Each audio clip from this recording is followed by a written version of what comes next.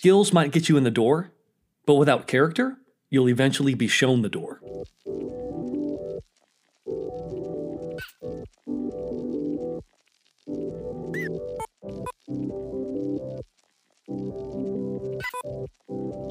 Welcome to the Transformational Truth Podcast, where we're committed to eliminating the obstacles that take the joy out of life and leadership.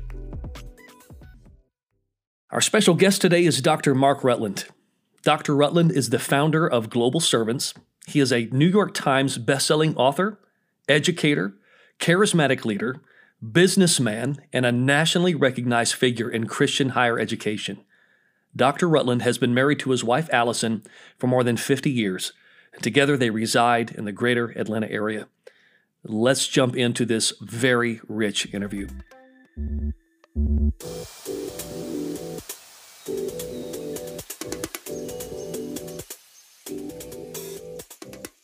Our special guest today is Dr. Mark Rutland. Dr. Rutland, welcome to Transformational Truths. We are truly honored to have you today.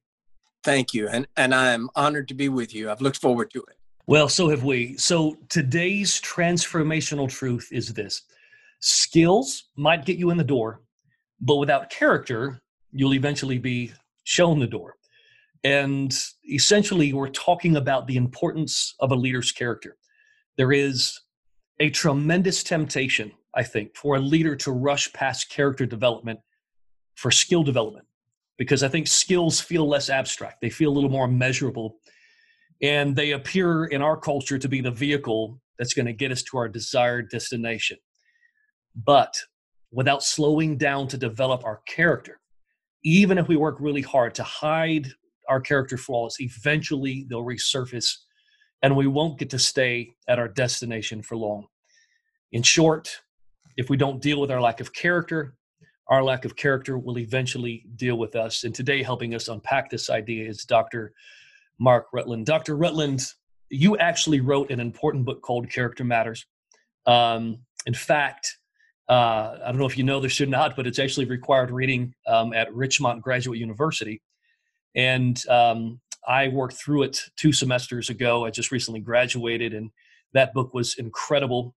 And one of the reasons I was so looking forward to this interview, could you take a few minutes and talk to us about the importance of character in the life of a leader?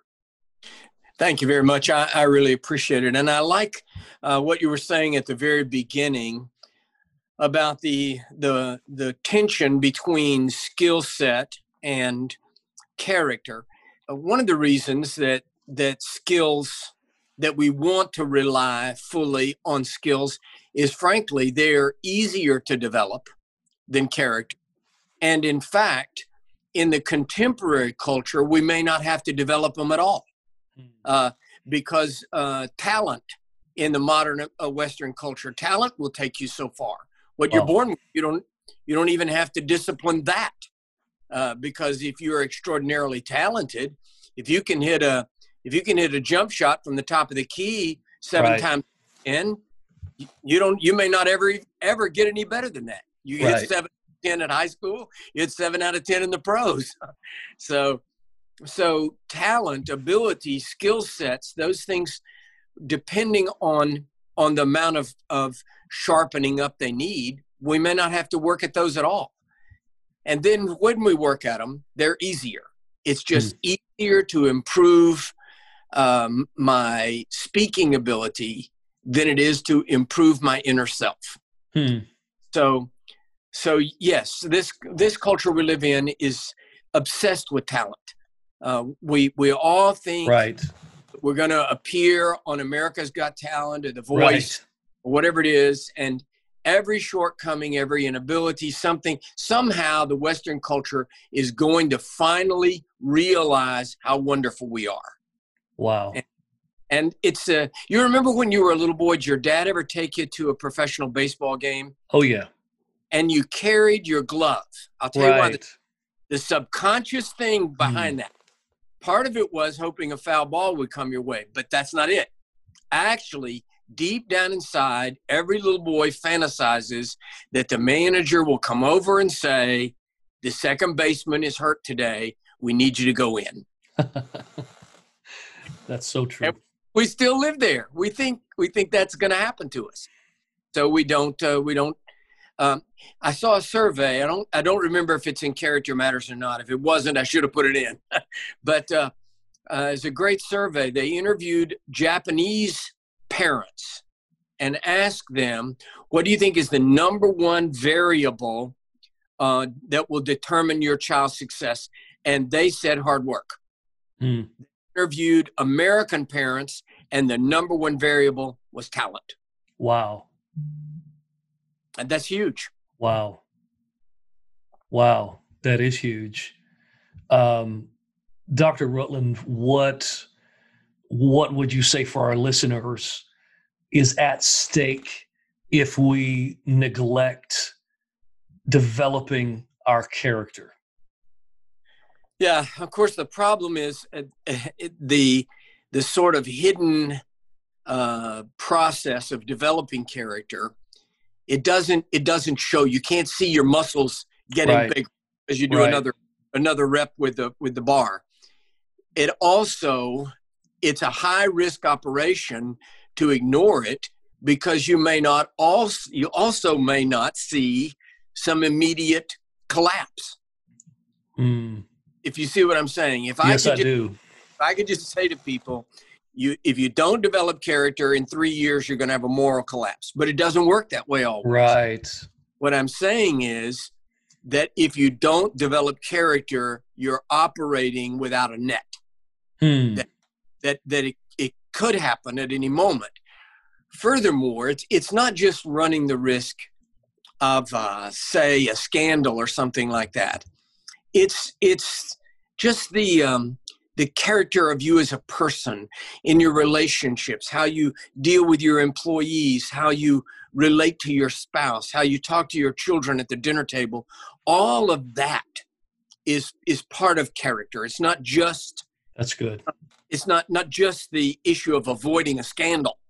Right. It's the edification, the building up and strengthening of that inner person, which does have impact on that outer performance, if you will, but that outer person that you see. I've always said, you want to really know what somebody's like, don't watch them in the boardroom or in a meeting. Take them out to dinner and see how they treat the waitstaff. That's good. That'll show you more about their character. Right. You may have learned how to act. So in other words, acting like you have character in a board meeting can actually be a skill set. But that's good. But that spontaneous thing, in that unguarded moment, when a waiter drops spaghetti on your lap, now we find out. There's no skill set that covers that. Right. Who is this person? Right. And I think you covered that beautifully in your book. I think you told the story, the true story of the manager who was making a hire, and he pitched him sort of a test question to see how he would handle his wife, or how he would talk about his wife when she wasn't in the room. And he knew who to hire because one guy was really quick to demean his wife or make fun of his wife, but the other one refused to do it. And that's when he knew he had his man, because the man had character. That's exactly right. And that's the kind of places where character flaws or character weakness, even not even character. You think of character flaws as some major thing, some issue. But I'm just talking about an undeveloped character. Right. You don't have that muscular, robust character. Right. That's where it shows up. Yeah. I think it's possible to be succeeding externally, but it's possible to at the same time be failing internally. Oh, absolutely. I've written a book on counseling, on inner healing, and it's going very well. But the only counseling I do anymore is with executives, leaders, pastors who are in crisis. And I want to tell you, 90% of the crises that we're dealing with are actually character issues. Wow. I hope everybody I hope everybody listening, you might need to hit pause and hit that little, 15-second rewind button. That is an incredibly important point. Let me repeat that for those who may have missed it. You said 90% of those executive level leaders or pastors, those in high levels of leadership, 90% of their crisis really stem from character issues. Yes, I believe that's true. I mean, I'm not willing to go to court on the 90%, but I mean, the huge, vast majority Right. of those things are actually either arise because of character weakness, or they are actually just character issues Wow. that are solved. So you wind up as I spent a whole year counseling with a senior vice president for a major company that manufactures televisions. I don't want to narrow it down too much. Sure. And what it really came down to was he never really developed beyond about a junior high school character level.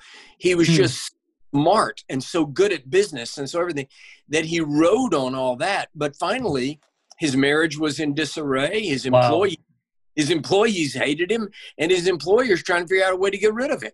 Wow. And really what it came down to is he had the emotional intelligence of about an 8th grade boy. He's volatile, emotional, angry half the time. And then what happens to that is that rolls out into, you see who you are, you see how you're living, that rolls out into depression. Right. But depression and fear and anger, those aren't the underlying issues. The underlying issues are actually character. Wow. Well, your story highlighted, we're back to the initial point, that if we don't deal with our lack of character will eventually deal with us at some point. Yes. So it just has a way of catching up. It also reminded me of a moment when I first started pastoring, Dr. Rutland. I remember moving to the city to pastor this small church of about 14 people. And we just took the step of faith to accept this appointment. And I'll never forget sitting in the house. We just moved to the city, and somebody from this small church called and said, "Pastor, we'd love to introduce you to somebody here in town." And I just sat down with my wife. We were going to watch a movie, have a little date time, and I said, "Okay, it sounds great." They said, "Well, we're outside right now. We're out in front of the house. Let's go right now." I said, "Okay." And I jumped off the couch. I said, "Hey, I got to go. I'll be back." And I left. I met this person, came back. And I'll never forget my wife, Tina. She looked at me and she said, it only took a phone call for you to walk away from a promise you made to me. Is this what it's going to be like for the rest of our lives?" And I, in that moment, knew that there was something underdeveloped in my character. I immediately felt what, in the church world we call the loving conviction of the Spirit of God. And I knew that something had to evolve and change in me. But for me, that was a paradigm shifting moment. It was painful at the moment, but I'm grateful for it today. Wow, that's a terrific story. If I'd have gotten that story from you before this, I'd have put it in a book. That's a great story. Look, here's an important point. Character development is a life process. Yes. I don't want anybody to hear either of us talking now like we have character issue resolved, we're perfect. It's a life issue. So that story you just told about deserting your wife for a phone call, I'm not trying to discourage anybody. I'm trying to just say, right, that could pop up again at 50. It right. doesn't mean you're an evil person. Right. The greatest crises, issues in my own life were because of areas that still needed to be worked on. But when those things pop up, it's not God saying you're evil or you're bad or I hate you or I won't use your leadership. Right. We still have to work on this. That it doesn't destroy us. Right. It is the testimony to God's mercy and grace. That it pops up is a testimony to the fact that it's unresolved. That's so good and so life-giving. Thank you for sharing that. It truly is a lifelong journey. Dr. Rutland, and you've already kind of touched on this, but let's go to this question. Why do you think the temptation is so strong sometimes to skip character development? Where does that come from? Well, I'll be frank with you, it's painful. Mm, Working, the old weightlifters thing, no pain, no gain. Isn't that the right, way? right. Okay. You can take that, magnify that by 100 in character development. Mm, That moment you told about with your wife there when you jumped off, ran off to answer a phone call. Okay, that was painful. right. Right in that moment. But I promise you, dealing with it, training your inner self to honor a promise, value one relationship over another, be faithful. That's not an event.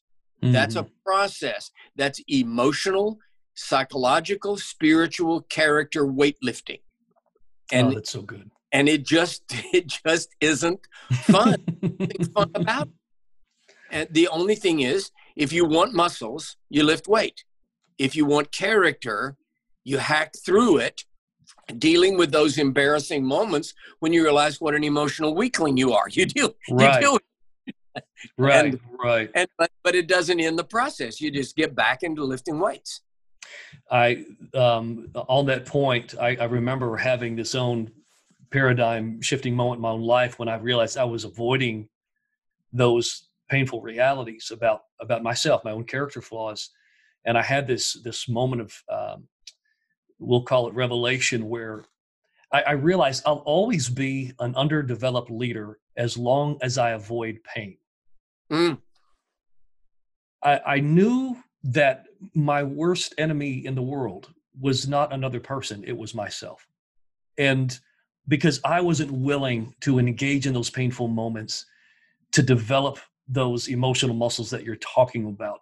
But I can look back at every challenging, difficult, painful, unpleasant moment that instinctively I wanted to avoid, but ended up being a catalyst for growth and change in my life. And because of it, my relationships are richer and my character has matured. But it was not easy. And there were many times I would have preferred not to engage. And quite frankly, there were times I didn't and prolonged my own process. Yeah, the ease with which anything is developed is actually almost invariably proof of how unimportant it is. Oh, wow. Whoa. Can you say that again? Well, the ease with which anything is developed is almost always proof of how unimportant it is. Wow. I went to preach at a church in Alabama one time. We went to this guy's house for lunch. He said, "How would you like to see my garden?" We went out in back of his house, and it must have been a half an acre, I guess. It was just huge, and it was all onions. It was just onions. And I said, "You must really like onions." He said, No, I don't even pick them. My neighbors come and get them. I don't like them. I said, why would you grow a quarter acre or half acre of onions? And he said, "Oh, they're the easiest thing in the world to grow." He said, Wow. You just about can't kill onions. He said, "I just plant them, let them grow, and I get people come over and pick them if they want them." He said, "I just want to see something grow, but I don't want to work too hard at it." Oh, And my goodness. I said, there is a great truth. If you just want onions, it's easy.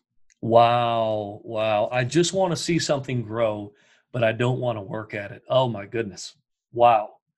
I think I think whoever you were having lunch or dinner with diagnosed a lot of our struggles in our leadership cultures. Yeah, sure. That's it exactly.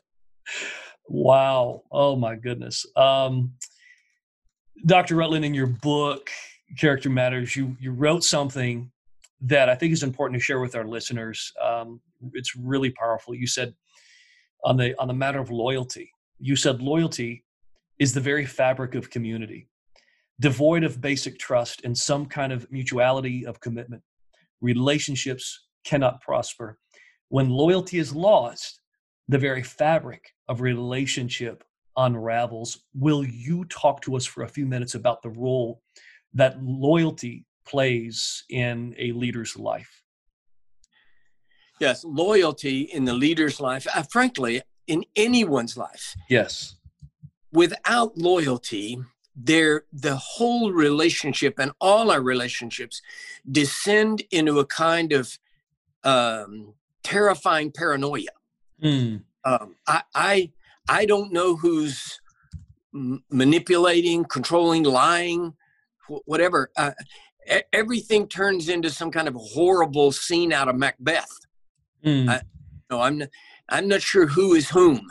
Right. There be some commitment, some mutuality of loyalty, or life is just terrifying. It's terrifying. To whom am I loyal? Right. What is a stratification of loyalties? What is my top loyalty? How do I settle those? To whom am I ultimately loyal? I mean, and that's resolvable with the Christian faith. We know what our ultimate loyalty is to, but then there are descending stratas of loyalty in that. And many people never resolve those. I'll give you an example. Teenagers, young people right now, that establish an inappropriate horizontal loyalty, ultimate loyalty with their friends.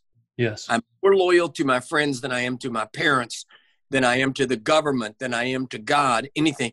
That inappropriate horizontal loyalty will destroy them. The problem is even greater than they think. And that is that other person also has an undeveloped loyalty strata. And so therefore they can't depend on each other either. They think they can. Wow. He's my friend. But because their loyalty levels are not resolved, they don't really know if they're friend. Will he squeal on me if he has to? Right. Will he lie about me if it serves purpose? Right. You know, the old phrase, there's honor among thieves, is 100% false. 100% false. The most disloyal people in the world have no vertical loyalty. Wow. They are actually disloyal to people horizontally that they think are their ultimate loyalty. Wow. In that same vein, we've got a lot of people in ministry, pastors and leaders that also listen to the podcast, and your experience in ministry and especially counseling pastors and leaders, leading pastors and leaders, and myself being a pastor, I've noticed that it can oftentimes, Dr. Rutland, be so challenging for pastors and leaders to cultivate, real genuine relationship, real genuine friendship. Have you encountered that? Have you seen that, observed that? And maybe can you speak to that? Why is it that sometimes in ministry settings and ministry leadership, finding that friendship, that relationship that you could truly be quote unquote loyal to can be very challenging? Why do you think that is?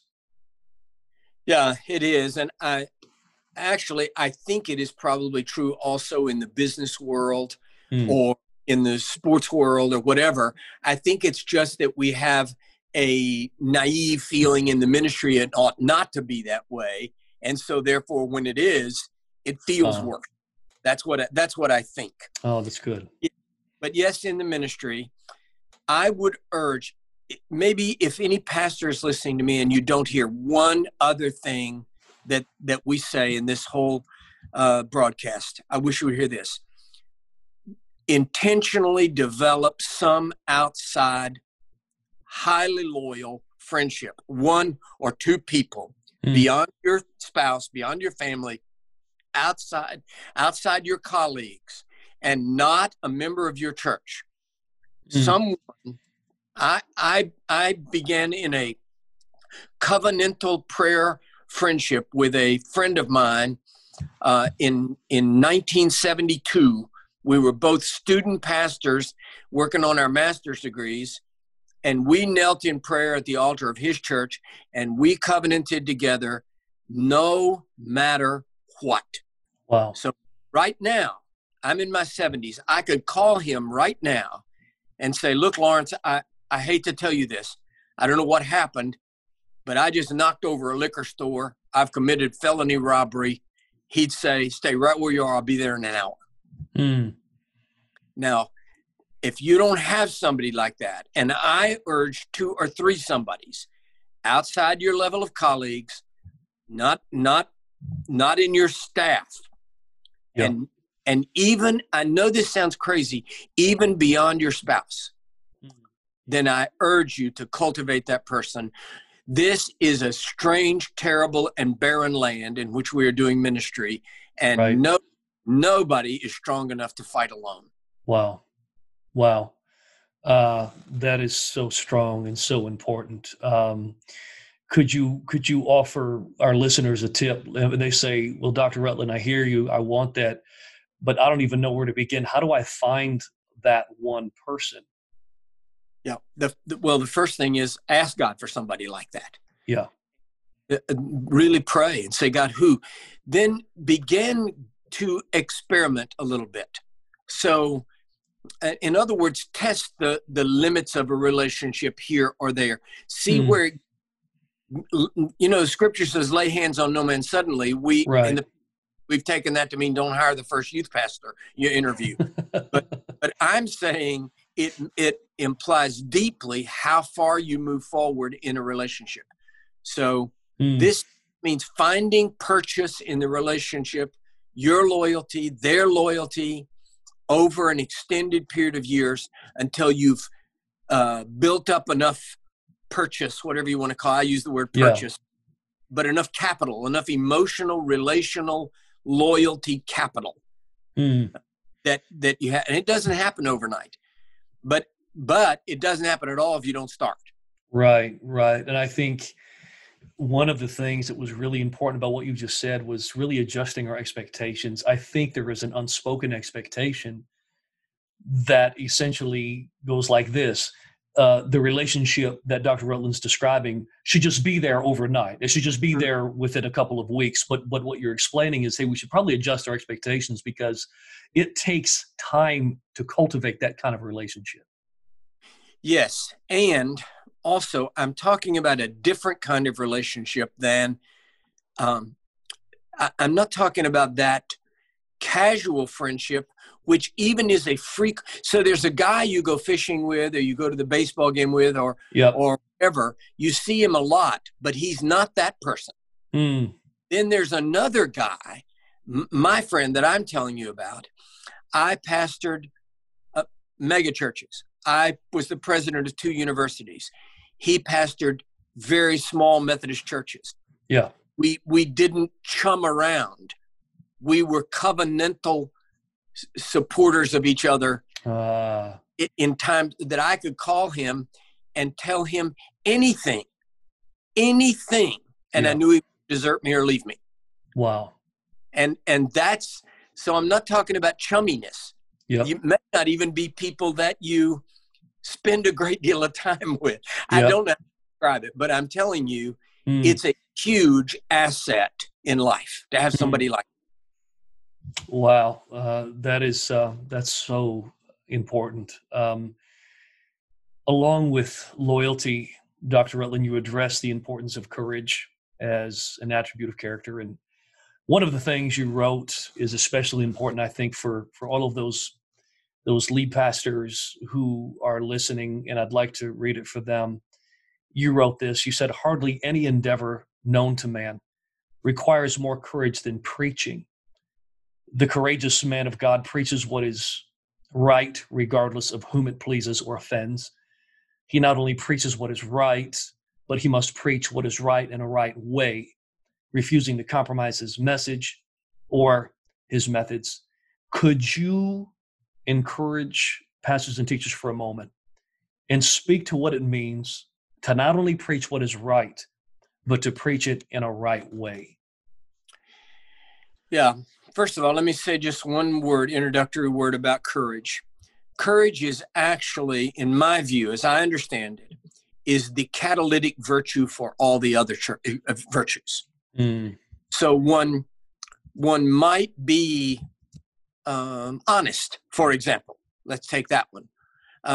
One might be honest, but the activity of an honest action, doing something honest that will cost you, being loyal to somebody in front of other people in a way that will cost you.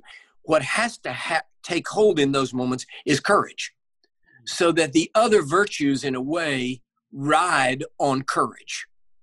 Courage is the thing that activates them, if Right. that makes sense.